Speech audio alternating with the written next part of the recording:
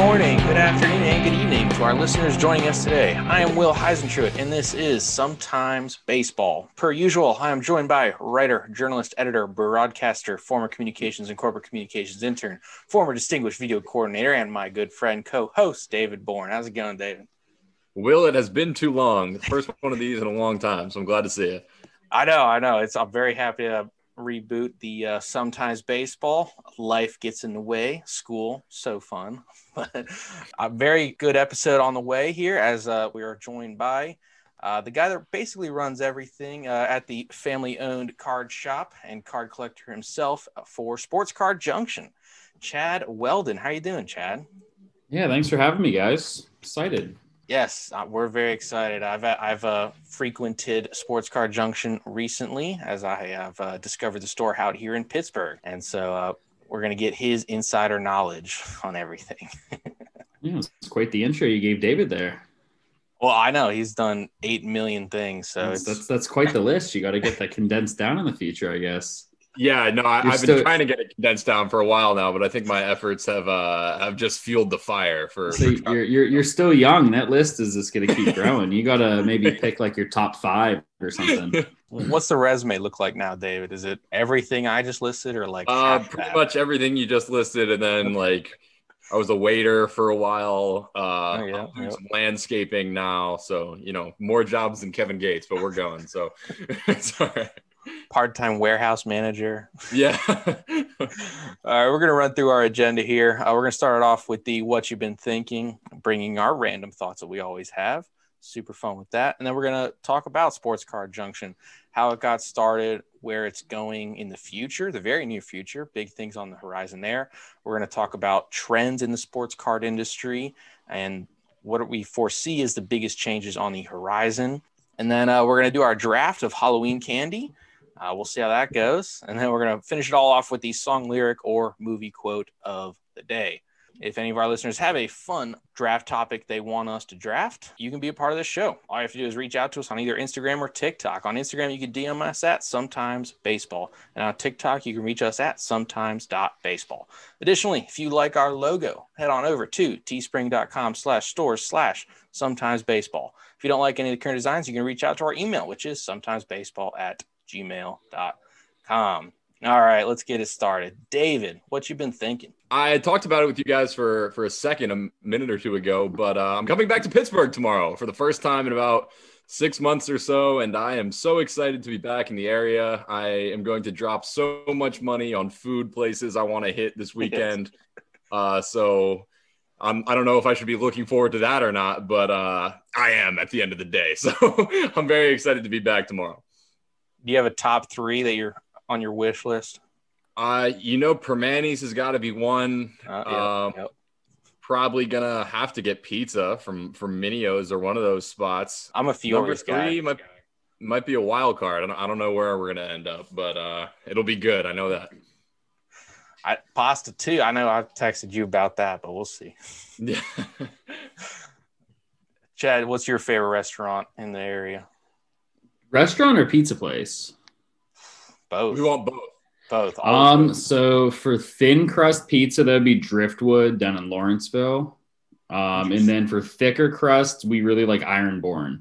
They're in Strip District and Millville, I believe. Yeah, I've been meaning to get out there. I've heard great things about the Ironborn's fantastic. It's pretty expensive. I mean, it's like a $20-some pie for like a 6-cut, but it's pretty thick. It's Detroit style, so it's like that pan pizza. But yeah, Driftwood's really good. It's just their hours are so weird. They're open like 5 hours a day, and during the pandemic, they were closed a bunch of days, so getting there is a little difficult, but I'd say those are my top 2. Interesting. Yeah, I need to try that one. I've eaten at all the other. I've eaten at like Fiore's and Minio's and all those ones, but I just think these ones are a little unique. There's not as much there's so much pressure whenever you try those other places that you have to like them. Yes. And I think these other places are just a little bit better. Yeah, the Barstool guy, Dave Portnoy, he came out and hit all the main ones. Yeah, he didn't. He didn't hit any of the ones that I would have told him to go to. Like I said, he hit like the pop culture, like popular ones, including like Betos and stuff. Which I don't know. That's like half the people have to hate that. There's no way it's like, there's got to be 50-50 there. There's no way it's like 75% like it or anything. Yeah, for those, I personally, I'm not a fan, but I didn't grow up in that area, so. Yeah, it's definitely interesting. For those that don't know, it's kind of like a French bread style pizza, but they cook it without the cheese on it, and then they put cold cheese on top. So it's definitely an interesting experience. You got to try it. You definitely have to be sitting down for that. Like, you can't steal a slice in the car. Like, there's none of that's happening. I don't know how it travels either, like delivery wise. I don't know how that works. I mean, I don't know. I'm not a fan, so I'm definitely not the best person to talk about that one. Yeah, they have bring like the bag of like cheese with them, and then like as they're walking to the front door, they just I don't. I mean, it seems like the kind of thing you got to eat that, I guess, like in person, but still, I don't know. For me, it's like a couple times and done. Yep. I think a lot of people are in your camp. I'm a fan, but it's not something I'm going to over Fiore's. But as it were, Chad, what you been thinking? I mean, we're ramping up for like holiday sales and stuff, so I got a lot of that stuff on my plate. My wife's 5 months pregnant, so that's obviously something I've been thinking a lot. So, yeah. I mean, you can't. The last couple of days, it's been hard to not think about the election stuff too. So you can't not hear about that. I mean, I've been trying to stay away from it for 2 days, and it's just like, no matter what radio station, TV, your phone, it's just everyone's screaming at you. So yep, and everybody's weighing in on it too. Like everybody, like I see like these people I went to high school with, and it's like, why are you weighing in on this? Like, you couldn't even pass like English class. Like, you shouldn't be the one who's given their opinion on the situation. Yeah, it really makes you wonder. I don't know. It's just everybody's weighing in on it. It's just you can't get away from it. It's like I find myself Googling live election results just to see if it's over. Like, well, and then you get like different channels. They're all reporting different things. You have both candidates saying they won. It's like, all right, nothing. I'm so confused still. Yeah, I think I'll be happy when it's over. I'll leave. Oh, to not have to see ads is going to be amazing. Yep. That's the best part of. I think everyone can agree, whether you vote for one side or the other, no one likes campaign ads. Mm-mm. And have they ever changed anyone's opinion? No, that's like, I saw a stat last night. They said like 80% of people knew who they were voting for, like as soon as the candidates were announced. Mm-hmm. So we don't need to see all these ads ruining our lives. Like YouTube, especially since you can't skip some of them, and you got like Hulu, and every single thing has campaign ads on it. I want more puppy monkey baby in my life. Those stupid Doritos commercials or whatever. I saw I don't watch a ton of cable TV, so I finally saw that one. I don't know if you guys have seen it. It's the new Mountain Dew one where they're on the horses and they're sweating, and they like tap the horse's like butt in it. A cooler like opens up out of the horse, and there's Mountain Dew in the cooler.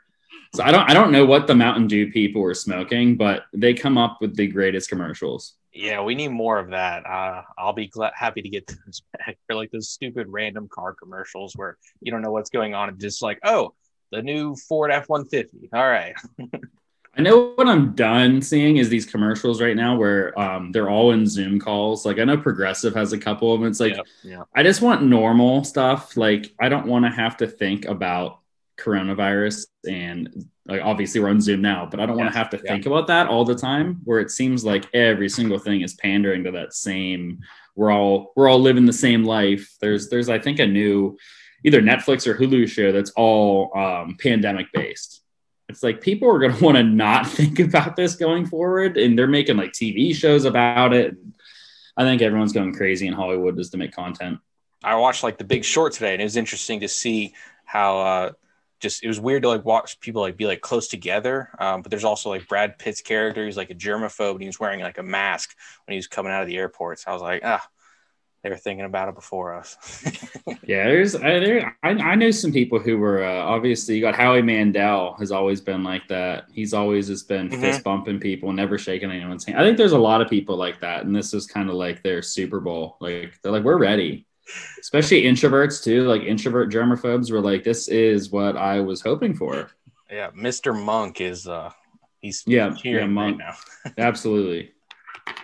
All right, here's what I've been thinking. So I was looking at my student loans today. So that's super fun. But they're lower than I thought. So I've been very lucky to have great parents, as they were knowledgeable enough to really think ahead to help me out. And I really thought that their ability to think ahead has transferred down to me. And thinking ahead is a really great life lesson. Should I have kids, I will definitely teach them to think ahead, but I would also teach them to do things after weighing consequences, of course, to just go do them and get that life experience. Like David has a wealth of life experience just because he went out and did things. I found it like very beneficial to like try my hand at different activities, several different jobs, and I believe has helped me and will continue to help me down the road. So what life lesson do you feel is the best one you learned from your parents? Chad, you work with your dad. David, you work with your parents. Like, and which one will you pass on to your kids? Yeah, honestly, I think the biggest thing I guess I could say I took away is that if you're going to do something, do it well. You know what I mean? Whether you really like what you're doing or not, because I think one of the biggest things I learned is that if you're doing a job that you don't like, it sucks even more if you're making it suck more. You know what I mean? Yeah. So whether you're laying mulch in the yard or doing whatever you're doing, go and do it as well as you can, I guess, because hating it while you're doing it and, just sort of putting half effort in isn't going to make it any better. So I guess I could say the biggest lesson I took away, like I said, if you're going to do something, make sure you do it well. Yeah, helping my dad out with like projects and stuff. He always says, do it right the first time. Yeah. So then you don't have to go back and do it again. Yeah. Yep. Chad, that one's easier said than done. Sometimes failure is good too, though. Failing and stuff sometimes actually more important than actually doing well. But mine's probably similar to David's. Hard work. I mean, I barely graduated high school. I didn't go to college, but I somehow turned our failing business into something that's decently successful now. So I think as long as you find the thing you're passionate about and you work hard enough, you'll get the rewards you need. You don't have to be the smartest. The smartest people don't. I mean, there's a lot of really smart people out there that are unemployed and don't have a job and aren't very successful. If you look at most of like the country's billionaires, most of them didn't even graduate college. So it really has nothing. I mean, well, knowledge is great, but you can get just as much real knowledge out in the real world, doing work, meeting people, networking. That's honestly probably more important than the degree. The degree gets you in the door most of the time, though. That's in a lot of traditional work, you have to have it. I'm a very untraditional person, so I do not have that piece of paper. No, it's really interesting because it's like you can look at it like it's really like a cost benefit thing. It's like, I know what I want to do. Do you really need like a college degree to do that? No, like, all right, I'm gonna go do that. Like, yeah, I mean, like for me, like I knew what I wanted to do since I was probably 7 or 8. I knew I wanted to be in this industry that I'm in. So for me, I kind of knew I was taking the parts from school that I felt would turn over into my real life. I admit I ignored the stuff that I wasn't interested in, and all my energy went into the things that I was. So as far as grades and stuff, it's not necessarily something I would tell my kids to do. But at the same time, if they were passionate about something, I definitely would want them to focus on it. Yeah. You really have like a different perspective from us because you already have like kids. So it's. I know. I this is our first one, so okay. I have no idea what I'm doing. We'll find out. We'll find out in like a few months. Well, then now it's at the forefront of your mind. Yeah, I mean, I raised the dog. She's good, but there you go. she's not a human, so we'll see. It's a bit different for sure. I would imagine. Yeah, I mean, yeah, one can assume it's slightly different. Yep. Now we're going to get into the store, Sports Card Junction. So it opened in 1995. You co-run it with your dad. He's still the owner, but he's it really is like a family business. So take us back to the beginning. What caused you guys to open the store? How has the store changed over the years?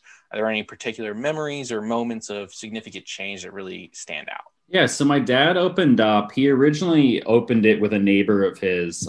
They were both super interested in sports cards, but they felt that the cards in the direct area were not meeting their needs personally.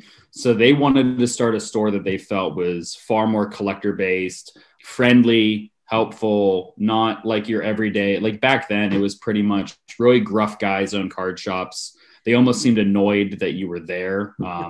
So they opened up a 200 square foot store in the old Northway Mall. They were actually in the food court. They were like the last unit in the food court. It was like this dinky little, it was literally like a room. It was 200 square feet. So most bedrooms are larger than that. And they were there for about 6 months. And then they outgrew that pretty quickly. They moved into, I don't know if either of you are familiar with Northway Mall or not. They moved into the mezzanine area there in a 1,000 square foot store, and they remained there for about 10 years. So that mall really went downhill, and they kind of got out right before it got to its worst. And then they moved up onto Route 19, where we are right now, but they were actually in a unit that was about 50 yards away. That unit turned out to be way too big. Like you mentioned, The Big Short earlier, during the housing crisis, that's kind of when my dad was there. The rent was really high. Every expense was super high there, but sales were literally at their worst. So he found the current place, which you've been to. We've been there for 12 years now. I've changed that store so many times over the years. It's not the greatest location, but at the time we needed it. It was about a third the rent. All the utilities were cheaper. Plus, it was actually up on the main road. The previous location sat back off the road towards the neighborhood a little bit. Mm-hmm. And pre social media, we weren't on. There was nothing really in 2005, 2006 that people were regularly using. And then once I graduated high school in 2011, that's whenever I pretty much stepped into the business, and I got us on social media. I started changing the way we priced our stuff. I changed the actual layout of the store, because at that point, my dad was still running it as if it was a mall location, which I don't know if you guys have ever been to like sports places that are in malls. They tend to be more like knickknacks, apparel, like I see behind you, pennants, that kind of stuff. Mm-hmm. Whereas our current model is strictly sports cards mainly. He still was doing like plaques and all kinds of framed pieces and trucks and all this stuff that wasn't selling. So I pretty much, after years, got him to let me take over as far as running the place. So it's been about an 8 or 9 year transition of me flipping the store into what it is now. And then going forward, we're going to continue doing, we sell mostly the wax boxes now. So for people who aren't into card collecting, it's still just packs of cards, boxes of cards. The prices have changed, but our average sale is someone coming in, buying a box of cards, opening the packs. The new store I know we're kind of prefacing that, but we are opening up a new store. It's going to be in the same area, but it's just going to be a lot different. It's going to be about 3 times the size of the main room that we use. And it's finally going to not be all crowded and looking like shit, because honestly it does. If you've never been to our store, there's no back room there. So we're forced to have the entire stock visible, which it's good and bad, because we have access to everything immediately, but it's bad in a sense where if you're a customer coming in for the first time, it looks kind of messy. It looks a little disorganized, even though we know where everything is. It just doesn't have a professional feel to it. So the new store also does not have a back room, but we are keeping the old store as well. So the old store is going to be our new storage facility and shipping area, basically. So that whenever you come into our new store, it's going to just be things that are for sale, wide open, very minimalist, super nicely merchandised. Feel like you're in a legitimate store, not just like a small little mom and pop shop. It sounds like that move 12 years ago was perfectly timed. Like, this is really what's going to change us now going into the future. And then I want to ask, just because I know how stubborn dads can be sometimes, how long did it take for you to convince him to change even like the first thing? So I would say I would change things around certain things. Like I would go in and change a certain display around Christmas, or I would make sure that we had the shelves looking a certain way, like really little stuff. I would do all the pricing of the cards or something, but it really took several years for him to let me remove things from the store. Because it's sitting there, he felt that sitting there, he felt, okay, we could possibly sell this, where I know if we pull that junk out of there and put different stuff in there, we'll sell a lot more of those things, and it will actually outsell whatever could have been there. He was also really bad about selling stuff below cost, which certain things you just have to cut your losses and get rid of it. He was always like worried about, okay, I paid $50 for this, I can't sell it for $30. And I would have to explain, well, the new way people shop is they go online. And if someone online has it for $32, they're not going to give you 50 for it. So I was like, why don't you just sell it for the 32, get your money back and put that into something else. I lived up where my wife went to college in Clarion. So I lived up there for a little bit. So I wasn't actually actively in and out of the store a lot at that time. I ran basically our eBay store and a social media from another place. But in about 2015, I was in the store almost every day at that point. That's really kind of when the big changes started to happen. Mm-hmm. I think my dad was a little reluctant to give up control whenever I wasn't going to be there because it was still kind of his show. But now he's pretty much fully around on letting me do what I want. Yeah, and it seems like the changes have really come at the perfect time because of how much the industry is really booming now. Everything is selling. Everything is selling.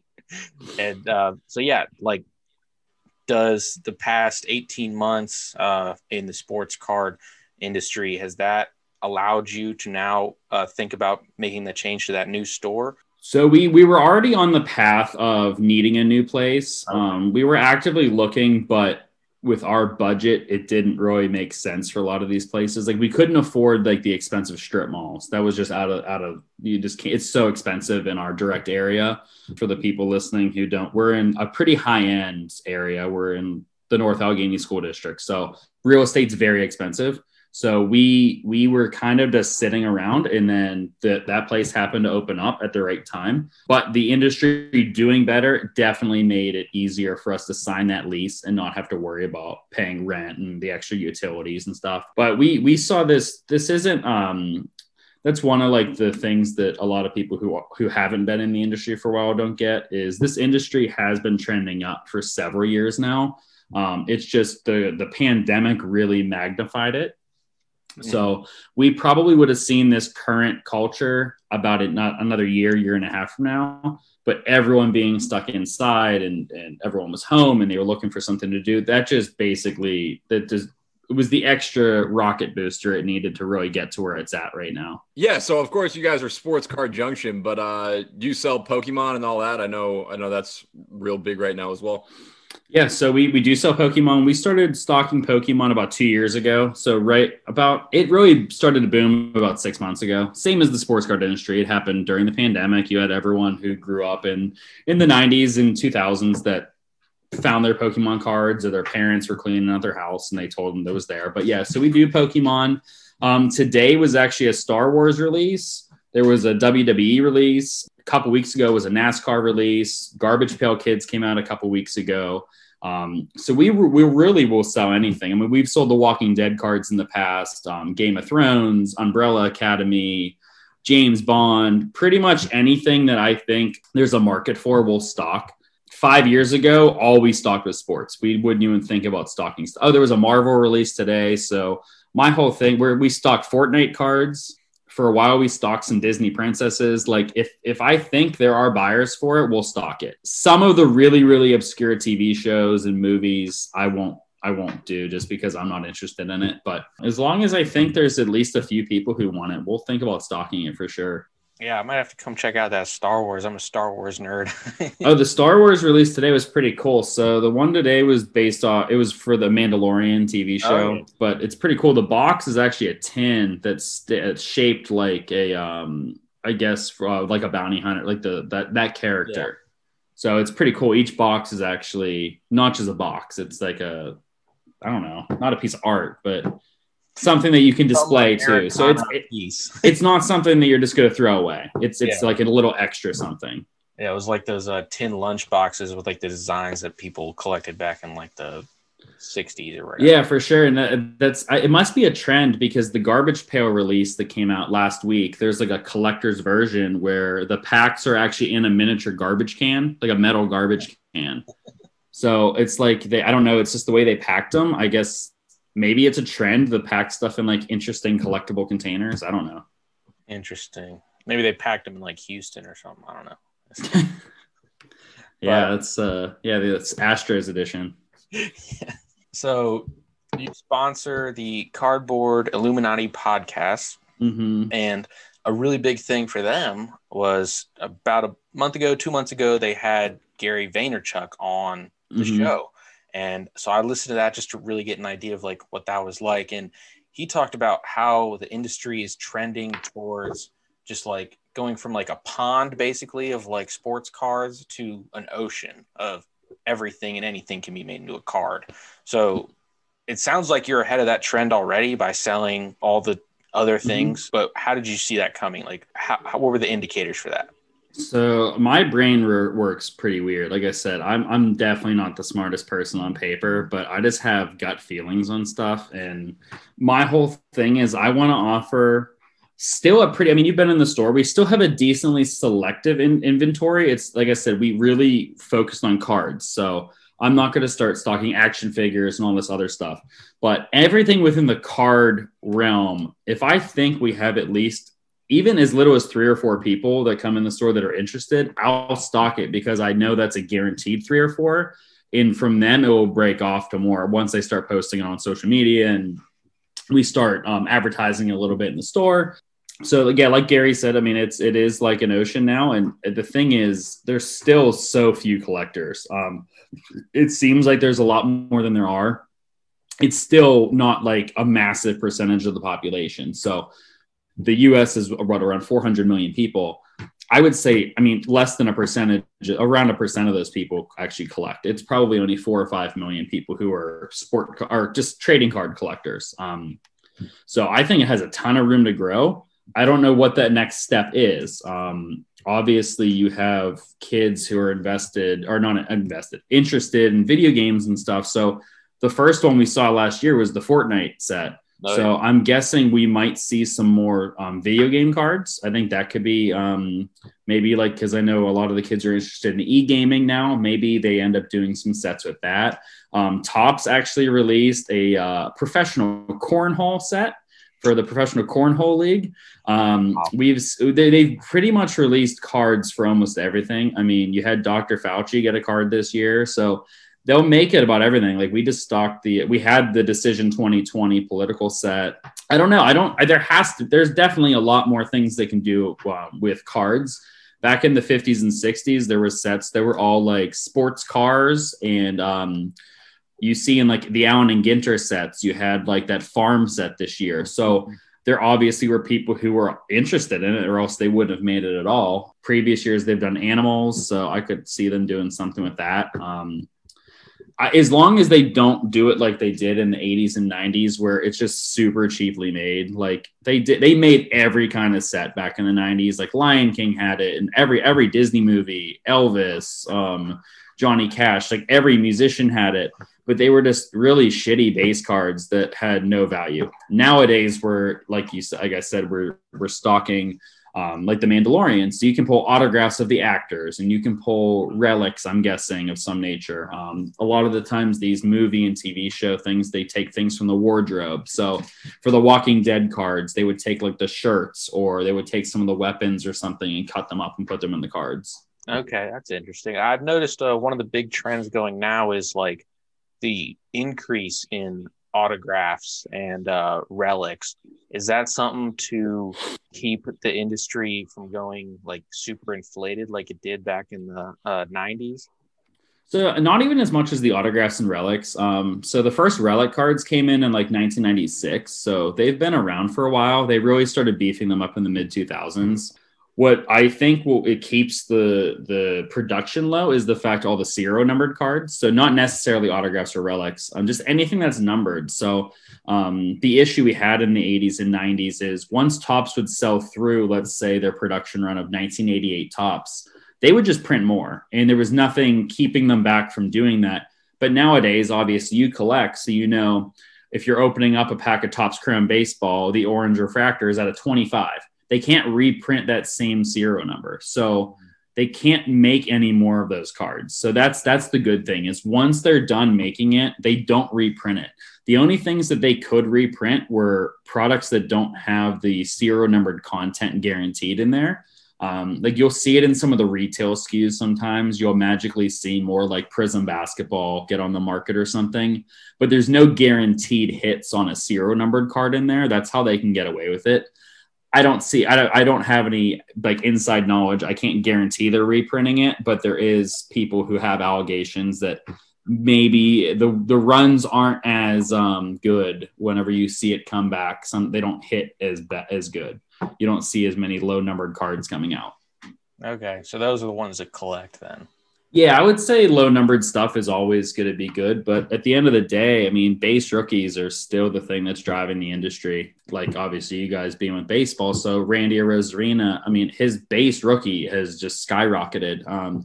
If you pulled his cards earlier in the year, you really didn't want them. His autographs were like $5, and that same card's 75 to 100 now. But like I said, his base Topps rookie is like $10. So that card, whenever you pulled it beginning of the year, was worth like 50 cents. So there is still a pretty big stock in the base rookies. That's really where we see the market trends go. It's the easiest way to really follow a player's ROI is tracking their rookies, just because there's so many that sell. Whenever you have a card numbered to 25, it's not as easy to track just because there aren't going to be as many sales of that card. So, Chad, I got to ask, you grew up in a sports card household, you know, or I guess the manager of a store. What's your personal collection look like? How many cards you got in your house right now? The wife has made me remove a lot of it from the house. There's still a little bit up there. We have to flip my old office into the baby's room, but I got a pretty decent collection. I get real specific with certain things. So like my main collection is actually a washed up wide receiver that no one else wants his cards. Kerry Colbert, drafted in 2004. No one else wants his stuff, but I want it all. That's one of my collections. That one's probably the most expansive. That one's probably like 5,000 cards, but he only has like 700 different ones. So I have a lot of duplicates for that one. The main one that I'm building for like my investment collection, you would say, is all base rookies, mostly vintage guys, super high profile Hall of Famers and stuff. So that collection's a lot smaller, but the cards cost a lot more money. So I can't afford to like make that collection massive. So that collection's probably less than 50 cards. Gotcha. Okay. Yeah, I was in the store a week ago, 2 weeks ago, and some guy tried coming in with all like his Jordan cards. Oh yeah, that's a good story. So yeah, I ended up buying that Jordan rookie. Okay. So he ended up calling me back and took my offer on the Jordan rookie. Okay. But yeah, like that's the kind of like that Jordan rookie will go into my collection for a while. And then I don't really move off of that stuff unless I find a better version. So that one's pretty nice. I don't know if I showed it to you because he didn't sell it to me that day. I guess he kept that stuff. It's a Beckett 9. So Beckett grades their stuff on a 10-point scale, but they do half grades too. Mm-hmm. So there's like 4 subgrades. That one's towards the lower end of the subgrades. So maybe if I end up with one in the inventory that's a little bit better, I'll swap that out and sell the other one. But that's pretty. Jordan rookies are kind of one thing I really struggle selling anymore. I've sold so many of them and they just keep going up, and I end up being mad at myself for selling them. But so, yeah, like what does something like the Last Dance documentary do to a rookie card? Like how much did his value go up because of that? I'm just gonna use a card that I owned at the time. A PSA 8 rookie was running probably in like the $2,200 to $2,500 range, and now it's like $4,500 to $5,000. So that one like doubled. But wow. Certain ones like a PSA 10 rookie, that one bottomed out probably at 28,000 within the last couple of years, but recently they've been trending more like 80 to 100,000. So the honestly, the biggest jump from the Last Dance was not even like the big stuff. It was like the cheap cards, like the ones that used to be $2-3 that now are like $12 to $15 cards. So wow. As far as percentage wise, I think the cheaper stuff grew more, but that also makes sense just because there aren't as many people with deep pockets to buy a $10,000 card. Mm-hmm. Okay. But yeah, that was, and we're going to keep seeing that. Like Jordan's obviously not the first person to drop a documentary about himself, but I think you're going to see athletes filming themselves going forward in a way where they're planning on doing more, like after they retire, have that thing in the bank where I think Tiger either had one drop or he has one dropping. Obviously you had the Mark McGwire, Sammy Sosa one. I know Griffey had one. Yep. Pretty much every high-profile athlete, I think, is going to end up with a documentary.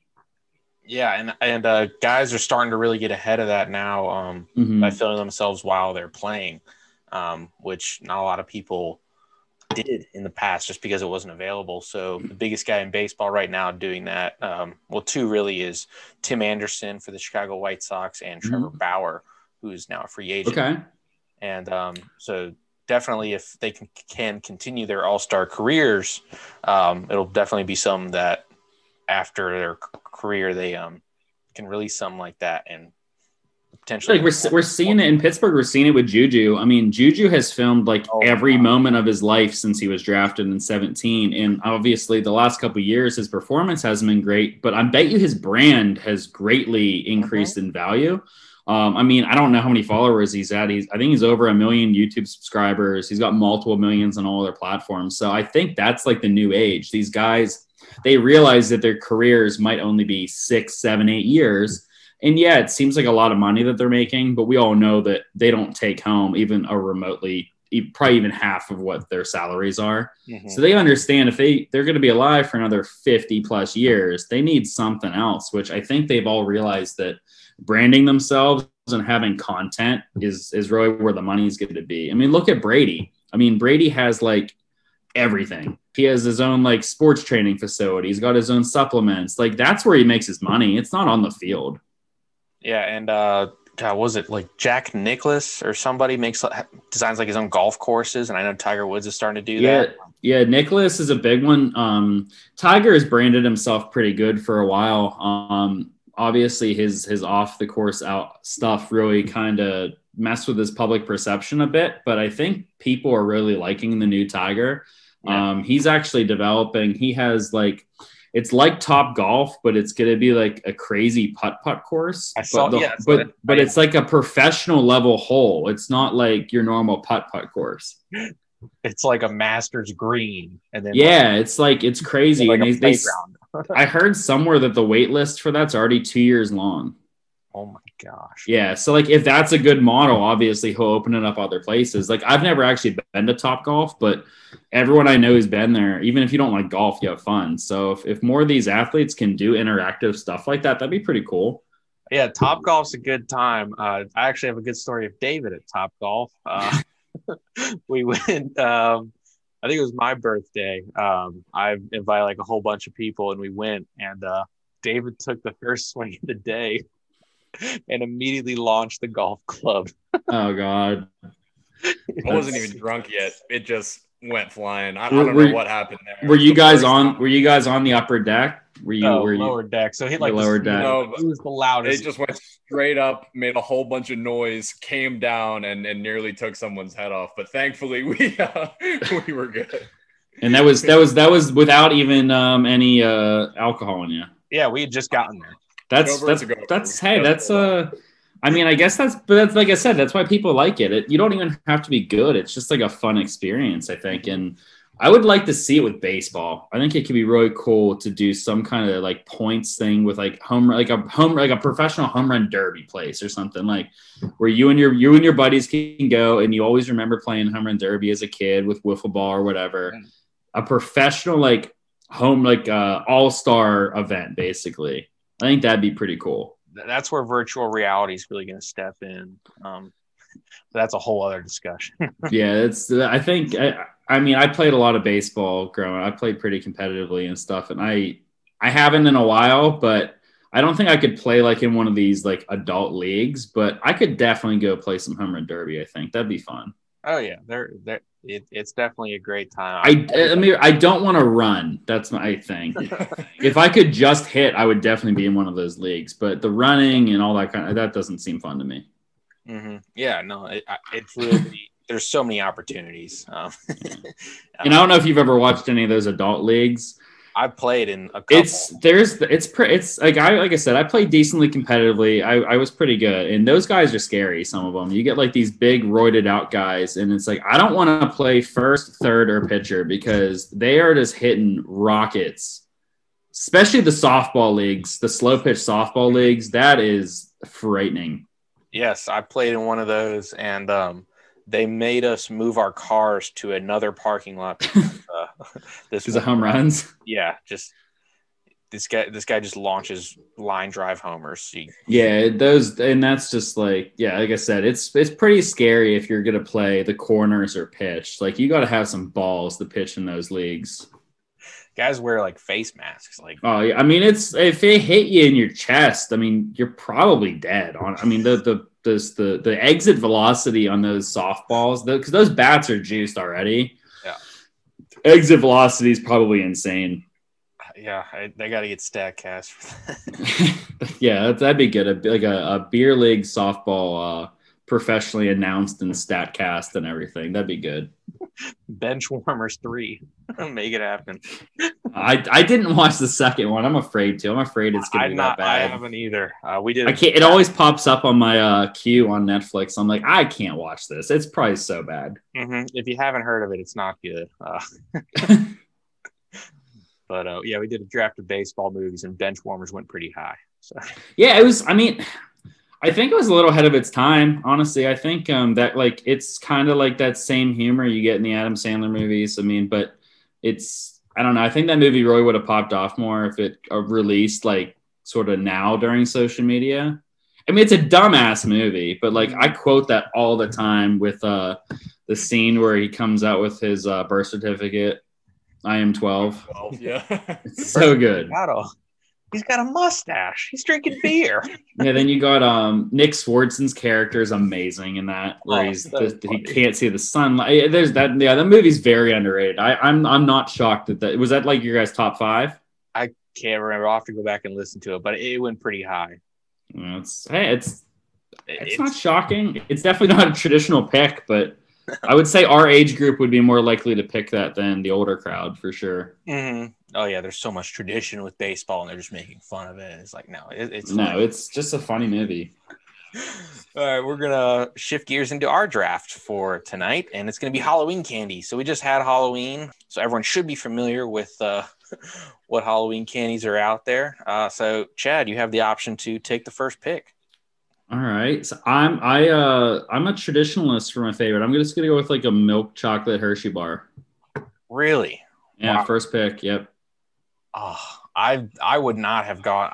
For me, Hershey bars are just they're so bland, and now like you can get so many other things with chocolate in them, but get something else with it. So like it's... Yeah, well, my favorite bar growing up, I don't think it exists anymore. I think it was. I don't know if it was Hershey that made the s'more bar. Interesting. That was like my favorite. That was like my favorite candy bar, but I don't think they even make it anymore. I don't know if it was Hershey or if it was Mars or. I remember there was actually the second store that we owned in the mall. Like 3 doors down was a candy store. Mm-hmm. And I remember going in there and I would get like a s'more bar and like some kind of drink. And then they had like those, thinking back now, it's probably horrible. Like this cheese-filled pretzels, like the hot pretzels, like they're horrible.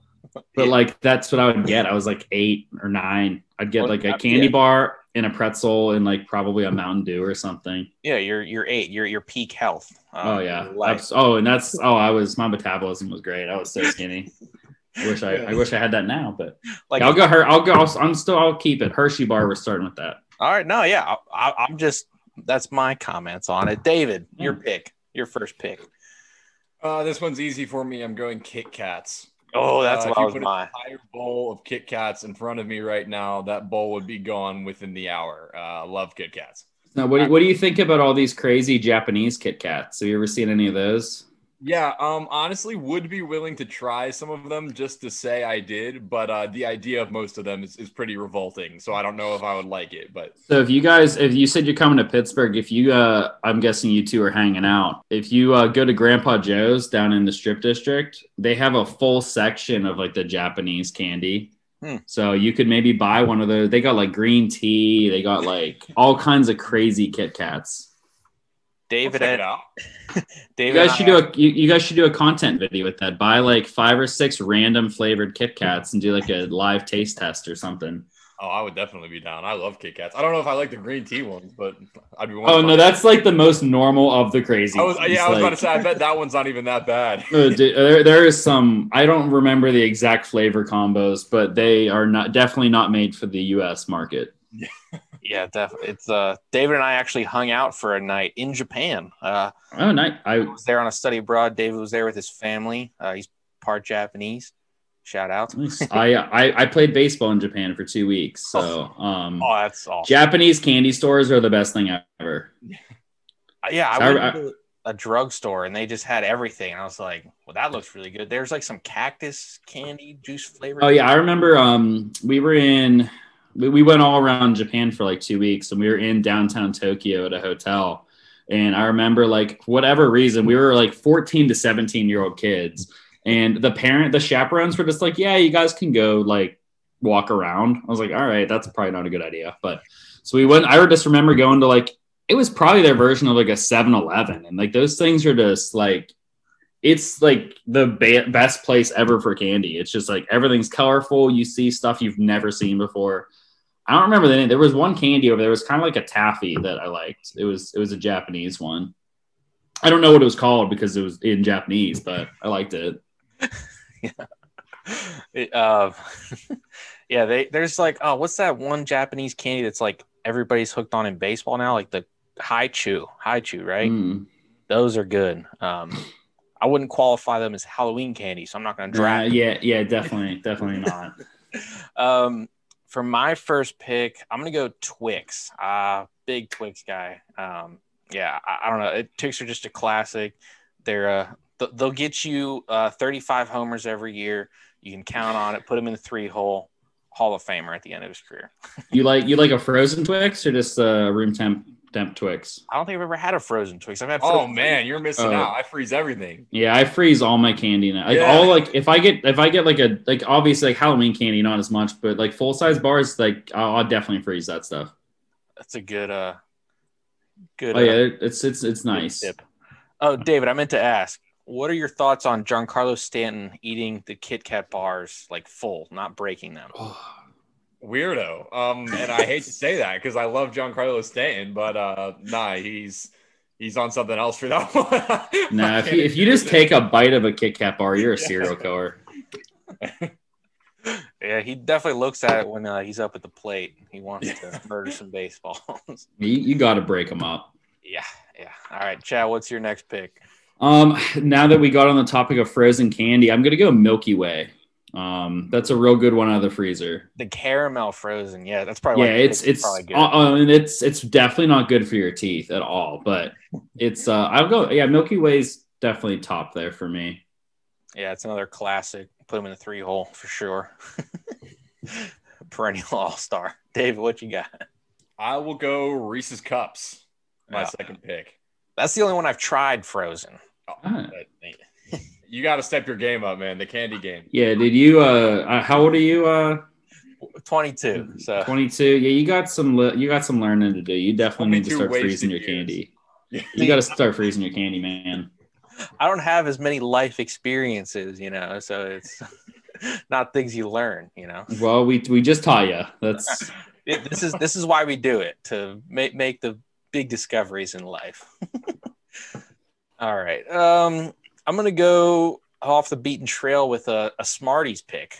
Pure sugar. But I don't know. I've always loved Smarties for some reason. Trying to think. Which one's Smarties? They're like that little thing. They look like pills. And they kind of just like, let me pull up a picture. They look and feel like chalk. Yeah. Oh, yeah. Okay. That's hey, I mean, that's they're just pure sugar. They're delicious. Yeah, it's like it's not Halloween candy, but Fun Dip. That's like that was just straight sugar. I don't know if you guys remember Fun Dip. Oh yeah. Yep. I used to actually eat those in the dugout a lot. That was definitely one that I would have in my pocket for baseball.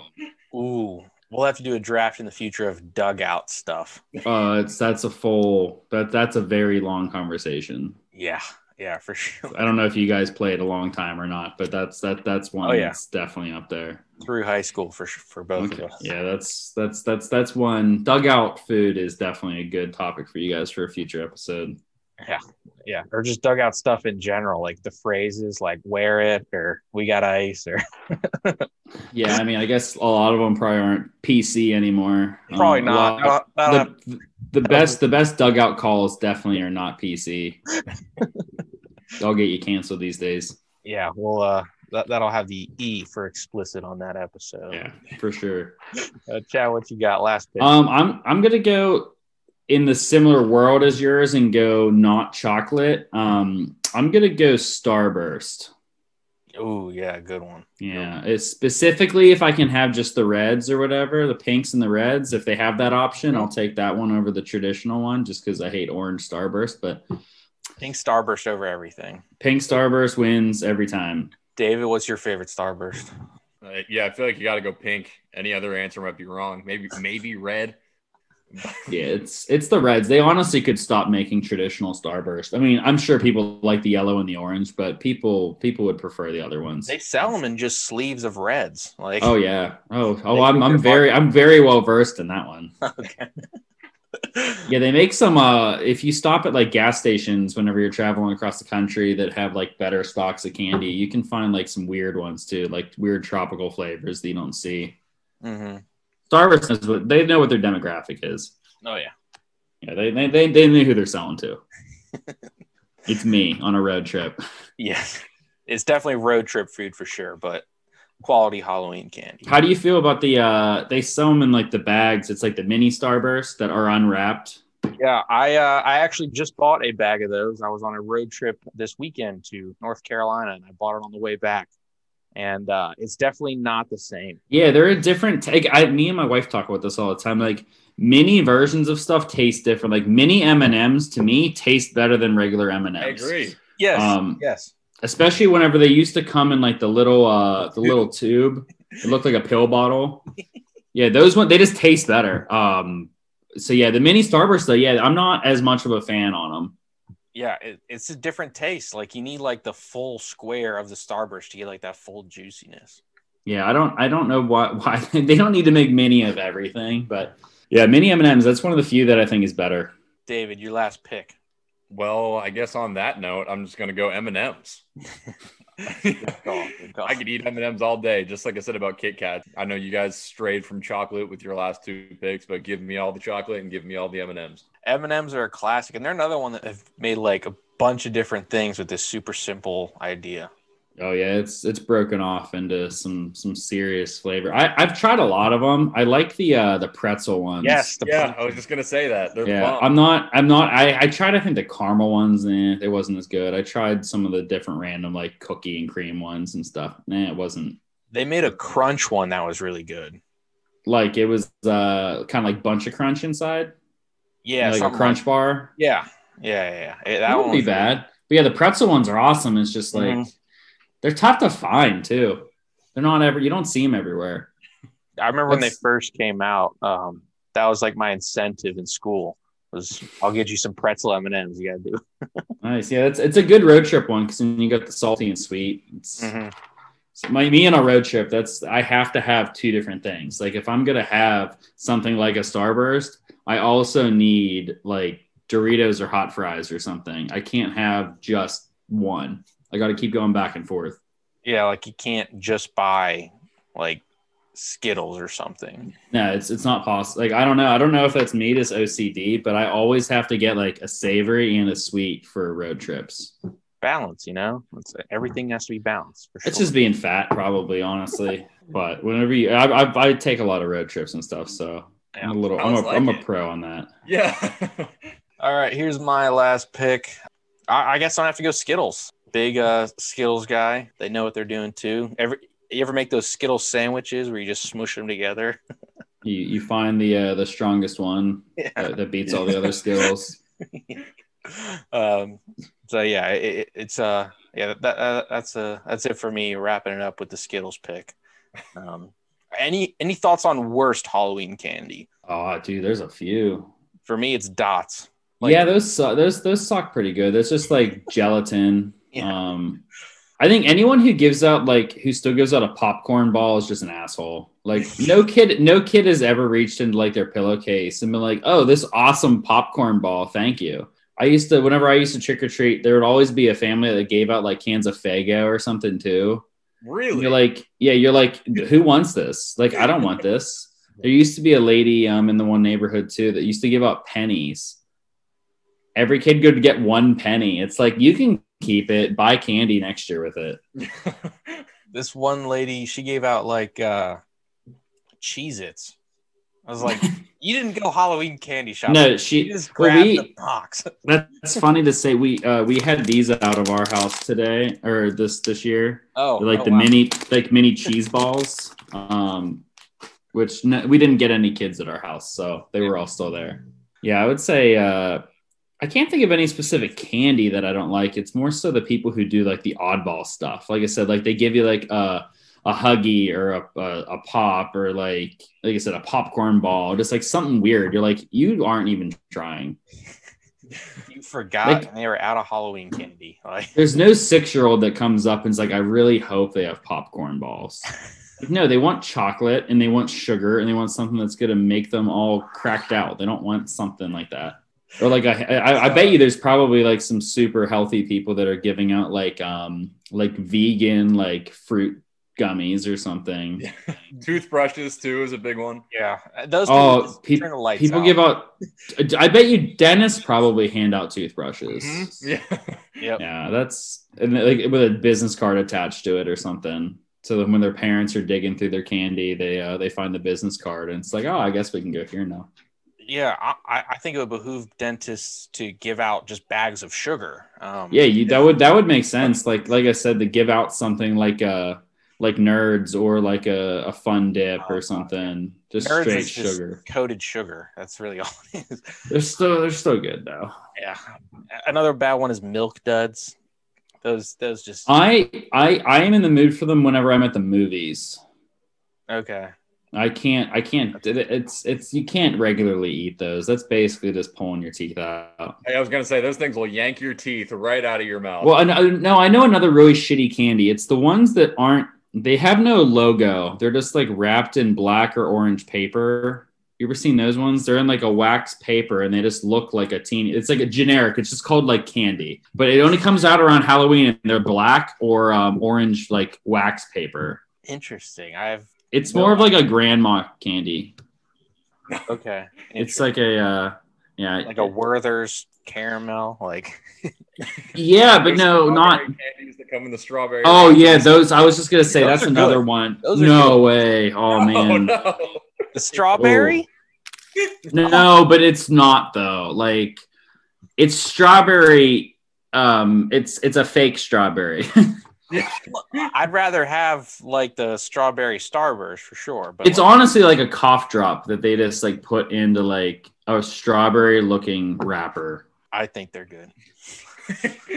Well, Any all right. bad Halloween candies. Not really, but I guess on the topic of cards, Halloween, and weird things that people gave away, when Deshaun Jackson was on the Eagles the first time, he lived in my town. And we actually went trick-or-treating in his neighborhood, and you could get like his autograph and stuff like that. Yeah. He went to his house. Yeah, I went to Jerome Bettis' house growing up quite a few times, and he used to give out autographed cards at his house. Yeah, it was pretty cool. Yeah, it's neat. It's cool whenever players are like actually cool with people. I mean, there's so many players that would like be the guys who have all their lights off and have like a security gate and stuff. So it's nice when like a bigger name is actually cool about that kind of stuff. Mm-hmm. Like I bet, like we were talking about, I bet you Juju Smith-Schuster actually went trick-or-treating probably. Probably. It would. Well, I mean, maybe with COVID he didn't because he would get kicked off the team or something. But I bet you last year he went trick-or-treating. He actually lives in the South Side. Yeah, like a few blocks away from me. And I was hearing stories from somebody I work with. They were all hanging down at like the pool or whatever in like the apartment complex. Juju walked by. They all said, "What's up?" And then like he came down like 10 minutes later and ordered like pizzas for him. And he just my wife's cousin was moving one time, and he one of the times we were helping her move, he rode by on a bike. He was just hanging out. It was like him and a couple other guys were just cruising around South Side, and it's pretty interesting. Yeah. Actually, no, that was actually Lawrenceville, but I have seen, he lives down by like Southside Works. Yeah. That's where I'm at, and I have yet to see him, but I've heard stories of him being cool. Yeah, yeah, absolutely. All right, we're gonna wrap it all up now with our song lyrics or movie quotes of the day. So here's mine. It's from the movie Cop Out, starring Bruce Willis and Tracy Morgan as partners in a classic cop movie. Overall, kind of terrible. It's a Bruce Willis movie. It is one of the more memorable appearances of a baseball card in a movie for me. So the scene has Willis and Morgan in a car, and Bruce has a box with an Andy Pafko mint condition card in it. For those that don't know, Topps came out with a numbered set of baseball cards in 1952 for the first time, and Andy Pafko of the Los Angeles Dodgers was number 1 in the set. They are extremely rare in terms of good condition because kids would stack them up in order, leaving Pafko exposed to damage. So the dialogue has Tracy Morgan going, "What's with the box? Gotta sell the Pafko," says Willis. "I hear that. I know that's right." "I'm lying. What's a Pafko?" "It's a baseball card." "Baseball card? Listen, if you need $20, I got you." "Asshole, I don't need $20. How much is that thing worth?" "One sold 5 years ago for $83,000. $83,000 grand? You about to come off like a fat rat in a cheese factory." So that's my quote. It's more of the dialogue from it, but that one, it stuck out for me. Fits the topic. All I can hear is Tracy Morgan's voice in my head. Yes. Yeah. He's a very unique person. Like I said, in my head, I'm hearing your voice, but it's also replaying in his voice. Yes. It's kind of like, that announcer Dick Vitale. Oh, yeah. Dickie V. "Oh, yeah, baby." It's a diaper dandy. It's the same with Chris Burr. Like, that's like the Chris Berman at like home run derbies and stuff. Like, it's like annoying as shit, but at the same time, it's like nostalgic All-Star Weekend home run derby voice where you're like, I kind of want to hear it though. Kind of miss it, For sure. Yeah. David, what you got? Per usual, I went Lil Uzi Vert. There you go. And I picked New Paddock. I like this one a lot. I'm a big anime fan and all that. "Throw up gang signs, Naruto. Put metal in my nose like Pain." So if you guys are Naruto fans, Pain is one of the characters in that, and gets a shout out on that song, which I enjoyed. So that's what I picked today. I like it. People are starting to get more and more into anime. It's pretty interesting. That's sort of taken off a little bit also. And say, if you guys ever want to have a conversation on that, Nate would be your guy. Nate is a huge anime guy. Gotcha. For the listeners who don't know who Nate is, he helps me basically run everything online for our business. Yep, and he also is the Cardboard Illuminati host, the podcast. I think we mentioned it earlier, but Sports Card Junction sponsors them. I do not necessarily approve of what they say, though. There are multiple warnings in the show where they say I do not approve of what they say. Yes, I had to have them put that in there because they are all wild cards. Yeah, we keep it relatively clean over here at They do not. So it's I picked that up like within the first 5 minutes. Yeah, I mean, but if that's the content you're trying to consume, it's not a bad thing. Yep. All right, Chad, bring us home. I guess I misunderstood the email a little bit. I did not necessarily prepare one, but it would, if I was going to, it'd probably be the same dialogue, the dialogue situation. If I had to pick one off the top of my dome from Step Brothers, where they're building their bunk beds, and it's just the line of I said what was it? I said no power tools. It's a toothbrush. That's not a toothbrush. Oh well, I'm done anyway. That's just that movie has so many quotes and lines that it's perfect. You're gonna repeat. In that movie's there's never gonna be another Step Brothers. It's just never gonna happen where you're gonna have two guys who have had all the success they need in the world, and they make some dumbass movie together that turns out to be honestly one of the greatest comedies of all time. I'll say it. It is like it's fantastic. that has to be like my favorite exchange is them when they first become friends and they're just going back and forth for like 10 minutes or whatever it is. Best friends. Yeah, but the it's not a toothbrush. Oh, well, I'm done anyway. So me and my wife actually do that one all the time. Whenever we're using actual power tools, we go back and forth with that. That's great. That's great. And like people cosplay it all the time. I actually posted this about like a week ago or so, like Nolan Arenado and Charlie Blackman cosplaying. That's fantastic. It's because that's just a great picture, you know. It's a Oh great yeah, it's like one of those movies that if you're of a certain age and you appreciate a little raunchy comedy like that, like we just had a house sell across the street from us, and the whole time like there was like 30 or 40 people that came and saw this house like over the course of 2 weeks. All I could think of is the scenes from Step Brothers where they're trying to get people not to buy the house. And it's like they're just out there like he's a zombie the one time. He's like the leader of the KKK one time. He's murdered in the house one time. Like, just so good. Oh, jeez, that I might have to go watch that tonight. Yeah, I'm debating it now. All right, well, thank you so much, Chad. It's been an no problem. pleasure. You definitely had all the good information, and everyone go check out Sports Card Junction. Yeah, appreciate it, guys.